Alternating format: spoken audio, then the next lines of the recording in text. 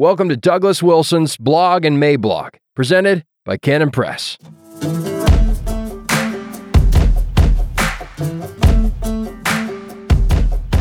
The Authority of True Revival, Monday, January 31st, 2022. Introduction. A.W. Tozer once said that if revival means more of what we have going on now, then we most certainly do not need revival. But we do in fact need revival, and I want to write about what that might be exactly, and in pursuit of that theme, I want to describe some of the fruit of revival. The short of it is that revival involves a qualitative change, and not a mere quantitative change. It is not a bit more renewed energy, but more like life from the dead. The thing we would notice first is not that there would be more churches, although there would be more churches, but rather we would notice the fact that the flavor of everything would be different. The aroma would be different. The air would be different. Life from the dead is always different. First, some distinctions. Some Christians might agree with me that we most emphatically need an awakening, but would object to the word revival as tired and overused. Anyone who has driven through the Bible Belt during revival season knows that the word in some quarters has come to mean a week of nightly meetings with a guest preacher from over 50 miles away. That distance assures the faithful who assembled that he is anointed, and if you manage to get someone from the UK with a rich, plummy accent, you can add 10 more anointed points. Sometimes these signs out in front of so many churches, revival, September 10th through 17th, makes you wonder how these good people managed to contact the Holy Spirit's booking agent. This ginned up and scheduled kind of revival is a downstream legacy of Charles Finney. He taught that his program, if followed, would bring revival, as though it were something we have the ability to bring about. Insert tab A into slot B. And because God made the world in such a way as that we can control certain things, what we wind up doing is setting those sorts of things into motion and calling it revival. On a natural level, human beings are quite capable of fomenting enthusiasms, panics, frenzies, excitements, and all the assorted whatnot. We are in fact doing it right now with the COVID business. Mass formation psychosis is a thing, and it doesn't much matter if the agitators of such things provide them with religious content or with Jesus' words. Societies periodically get the hysterics, and religious societies often do it with a religious vocabulary. So in one instance, you might have a bunch of people sitting on the roofs of their houses in anticipation of the second coming, while in another case, they might diligently wear their masks while walking to the table in the restaurant. They then take it off when they arrive at their table because everyone knows that the virus can't see you when you're sitting down. Whenever such excitements or panics break out in the midst of a Christian people, we need to guard against having any spiritual value assigned to it. That is not revival. Down throughout the history of the church, the wineskins have often gotten cracked and old, as wineskins are wont to do. When this happens, the church is beset with two negative things. The first is a loss of zeal, where the good become lethargic and set in their ways. And the second is the onset of corruption and overt hypocrisy.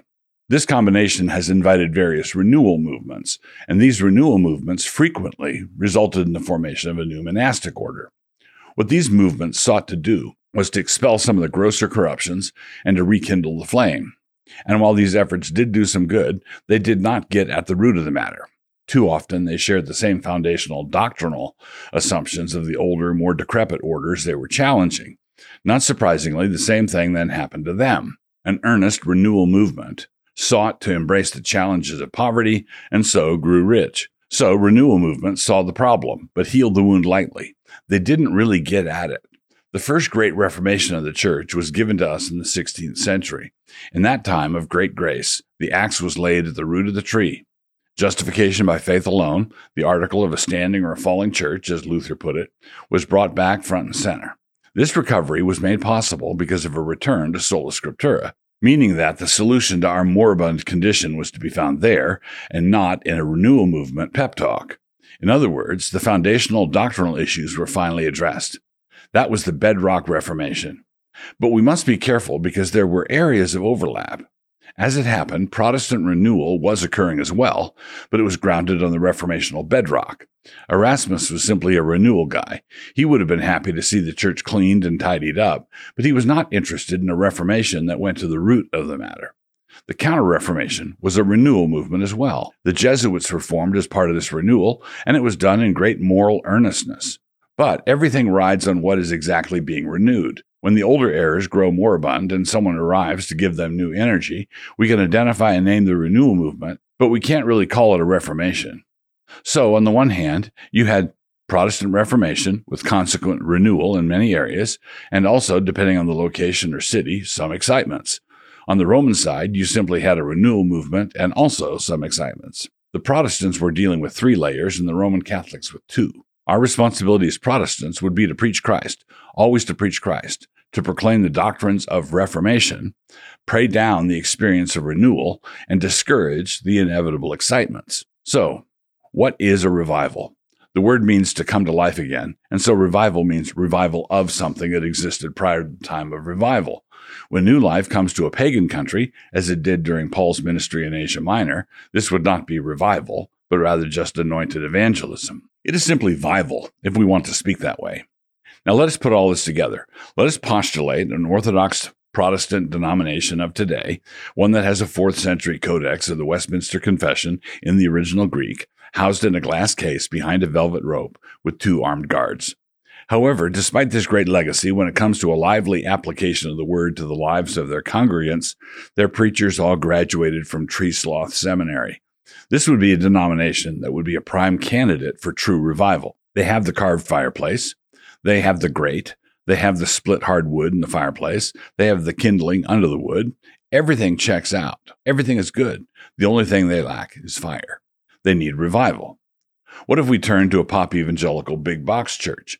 They are in need of both Reformation and revival. This is because their theology is semi-Pelagian, like the Christian world was before the Reformation, and their cotton candy worship services are not conducted according to the rule of the Word of God. They need a doctrinal reformation, and they need renewed life.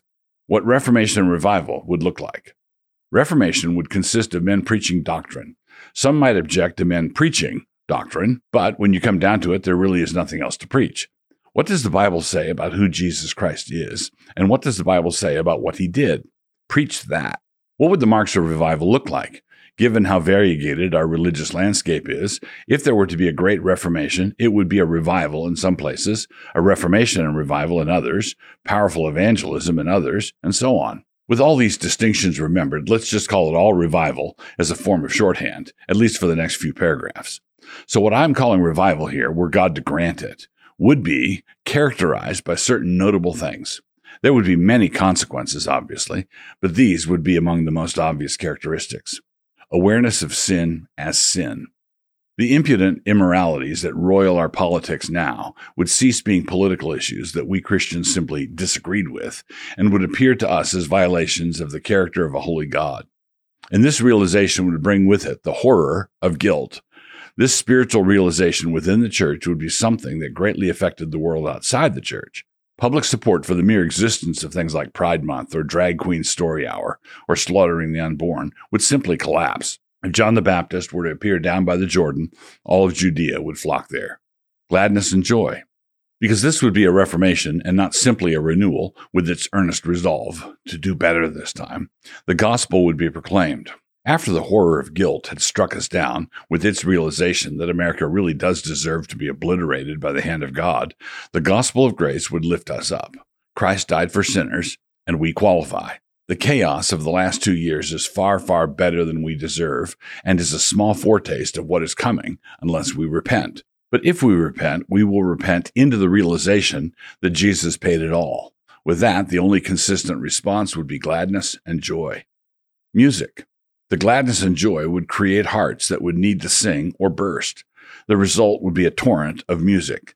That music would be jubilant, robust, triumphant, and good. The lyrics would be saturated in the Psalms, and from the rising of the sun to its setting, the Lord's name will be great among the nations. Restitution.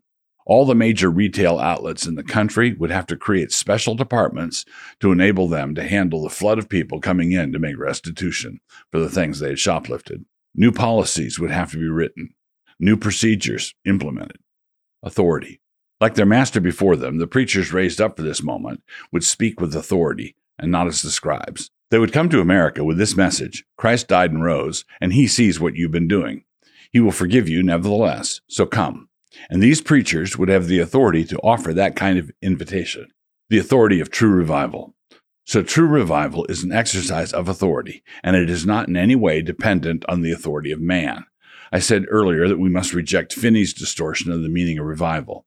We do not control it. Nothing about it is within our power.